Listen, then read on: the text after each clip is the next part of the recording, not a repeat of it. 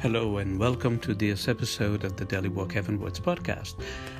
I am Father Stanislao and I'm so privileged and honored to break the word with you, and I feel so fortunate that you've decided to take this step heavenwards with me. I hope that you also will be able to commit yourself to take a step forward and think about your prayer life and ways in which it can be enriched, but most especially make sure that you also come up with a network of people that can support you in your journey. Let's bow our heads, let's pray, and let's welcome the Word of God for what it is. A wonderful opportunity to hear God speaking to us directly. Let us pray.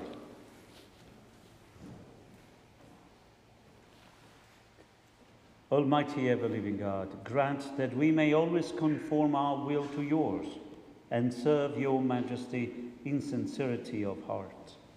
Through our Lord Jesus Christ, your Son, who lives and reigns with you in the unity of the Holy Spirit, one God, forever and ever. Amen. The Lord be with you. And with your spirit. A reading from the Holy Gospel according to Luke. Glory to you, Lord. Jesus told his disciples a parable about the necessity for them to pray, always without becoming weary. He said, "There was a judge in a certain town who neither feared God nor respected any human being. And a widow in that town used to come to him and say, 'Render a just decision for me against my adversary.' For a long time the judge was unwilling, but eventually he thought, 'While it is true that I neither fear God nor respect any human being, because this widow keeps bothering me, I shall deliver a just decision for her, lest she finally come and strike me.' The Lord said, 'Pay attention to what the dishonest judge says. Will not God then secure the rights of his chosen ones, who call out to him day and night? Will he be slow to answer them? I tell you, he will see to it that justice is done for them speedily. But when the Son of Man comes, will he find faith on earth?'" The Gospel of the Lord. Praise to you, Lord Jesus Christ.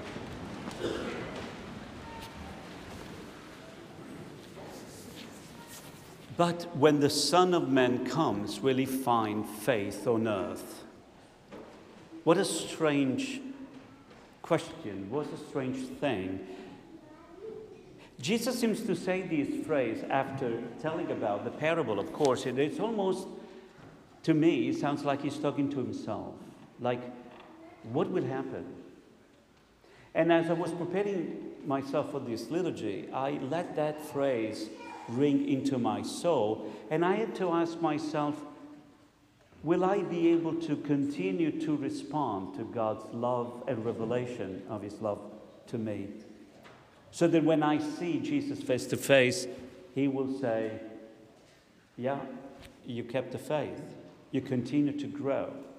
Or will I reach a point when I say, "Whatever," and keep on doing what I do without relating to God? You see, this is a question that we all must ask, especially us priests. You know, of course I can say, of course I'm part of the faith, right? We do the Mass and things, but it doesn't mean that I'm responding with my heart. And all of us have to ask this question, because sometimes we get used to our faith without wondering, am I constantly finding new ways in which I can say to God, "I love you too"? We have been spending some time talking about faith, and of course we said that this is an ambiguous word because we use it in different ways. So we want to make sure we are on the same page, right? So we understand faith as being what the content of what God has told us about himself, about what he has done. Another way we use the word faith is to talk about and identify our denomination, our religion. But we are actually focusing on another side of the word faith, the one that allows us to meditate on the way we respond to God. That's a virtue. And that's what, you remember, we heard the disciples telling Jesus, increase our faith. Well, Jesus cannot increase what God has done because it's complete. What they're talking about is increase our way of responding to God. And that's what we always must ask ourselves. Am I finding new ways of increasing my response to God? Or am I just happy with what I give Him and hope for the best? St. Paul told us that faith, maybe it works, the metaphor I've been using is like that of a fire, right? In order for the fire to keep on going, we had to put logs on the fire. And that log is exactly our faith, what God has given us. And St. Paul reminds us today that we have the responsibility of putting wood on the fire, and that wood comes from scriptures, for example. Our second reading today reminds us of how grateful we should be, and we are, because God has given us His Word. Word that allows us to live our life fully and completely as a child of God. And the question therefore is, how much of that faith am I putting on the fire? Am I letting my faith be nurtured by reading and meditating and studying scriptures, understanding the catechism? Or I just pick things here and there from what we read from social media, the news and things, thinking that that's what the catechism is all about. So, but now for the fire to grow and to keep on going, not only we have to put wood on the fire, but we have to make sure that in the room there is enough oxygen, right? Fire needs an environment that allows it to, to keep on going. And that's what our next step is in this journey. By putting together Himself and faith on earth, Jesus is saying, how are we relating to Him? He is the author of our faith. So we do not just follow a philosophy, a set of rules, or maybe certain other things. Part of our faith is to relate to God as a person, knowing that this person loves us immensely. And this environment, according to the scriptures, the place where the fire can keep on going is simply called prayer. That's how we respond to God. It's the environment, the air we breathe every single day. It's this attitude that allows us to keep always our eyes on Him and offer constantly everything we do for Him as we receive His love. We discover God's love in everything we do. We respond through everything we do to Him. Now, prayer is also a very ambiguous word, so we need to clear this one up as well. We want to make sure that we understand, because Jesus has been talking about prayers throughout the gospel up to this parable. And we want to make sure that we understand that there is a difference between praying and saying prayers. The parable is telling us that Jesus said this parable about the necessity of praying always without becoming tired. If prayer means only saying prayers, but that's impossible to say prayers always, right? Because at one point, you got to eat, you got to do other things, right? Our mind will be distracted.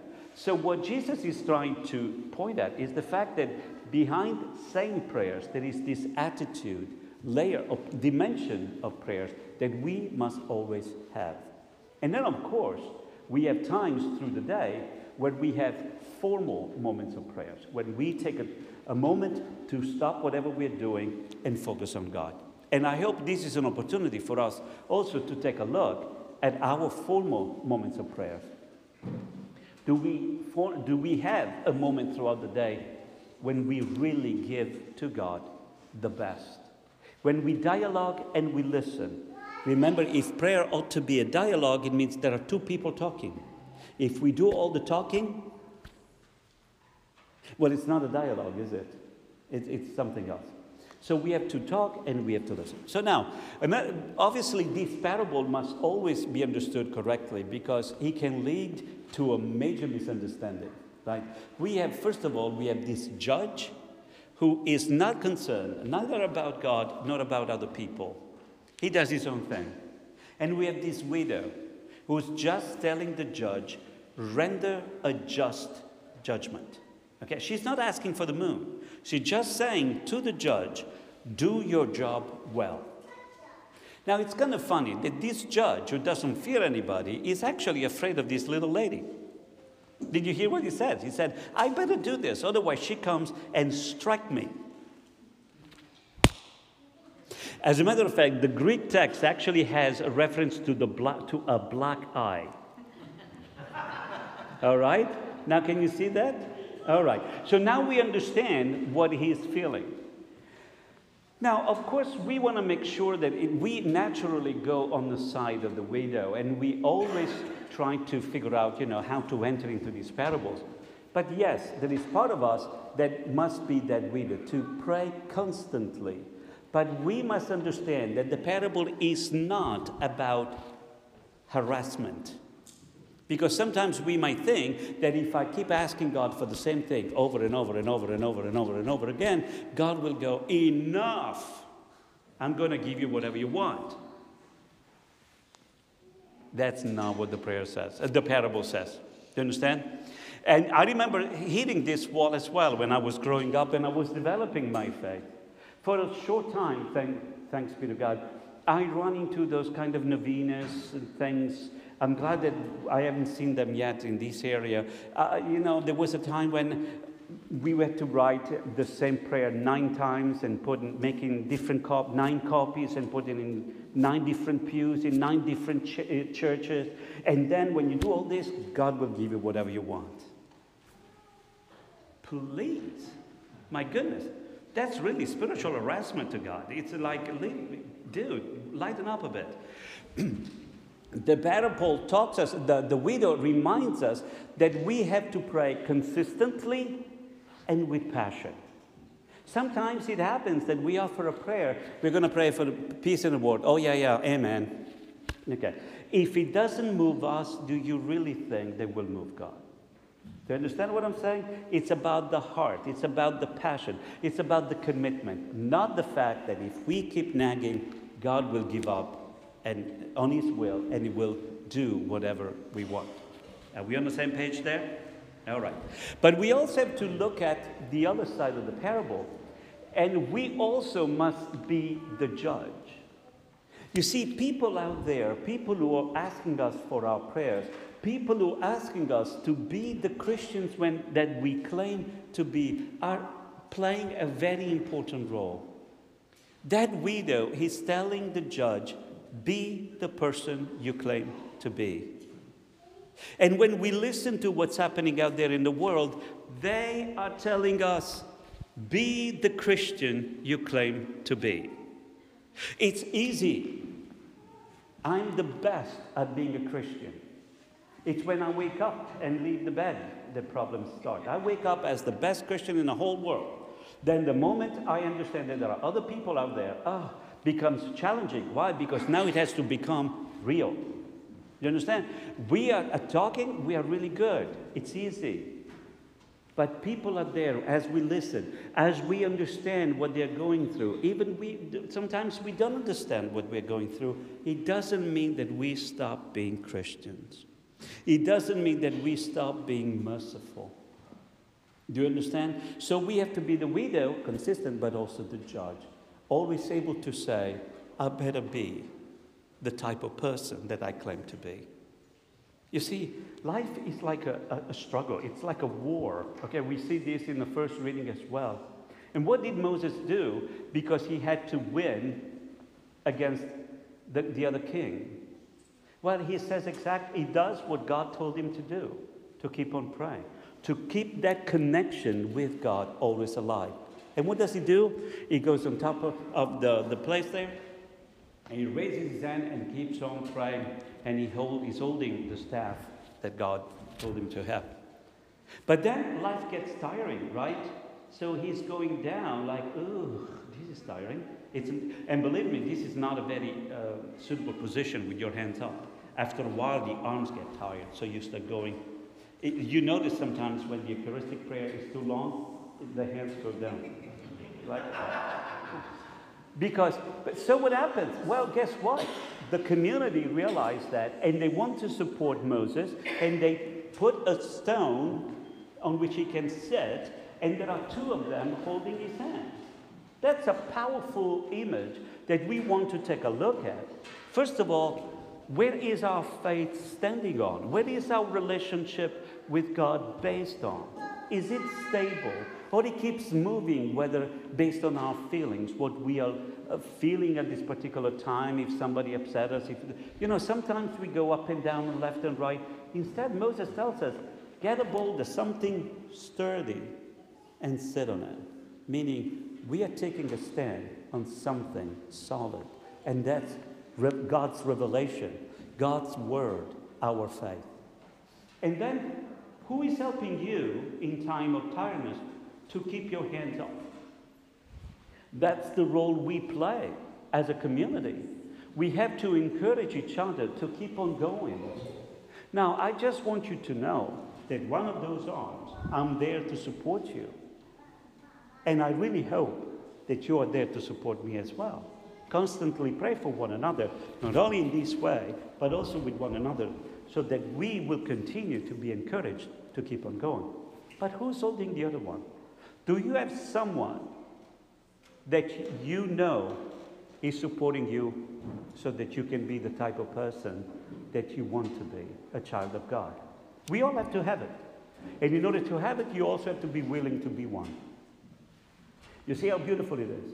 Knowing that no matter what we go through, there are people out there supporting us. And that's those two guys supporting Moses. It's really a beautiful image of what we should be as a parish. Making sure that we are all standing in this way, with our hands towards heaven. Willing to constantly say, we want to do your will, O God. As we continue to pray, we want to thank the Lord that He is revealing Himself to us as a loving Father who is telling us, inviting us to be trusting, and yet He's inviting us to take a look at our hearts, wondering if we are really relating and if this relationship is growing. And we want to bring to the altar not only our struggles, but also our commitment to take a look at our lives and ask ourselves, is my faith growing? Am I growing in my formal knowledge of the revelation of God or Scriptures? If not, what am I willing to do to learn more about our faith? And is my prayer life helping me to deepen my understanding of God, of His love for us? And am I more and more loving with the people out there? In this way, I hope, and we pray that we will continue to help each other to continue to say yes to the will of God. And by living the gospel, we witness to all people that indeed we have received justice and mercy from Him, and we are willing to give it to all. Because only in this way we will be able to let His kingdom come in our midst.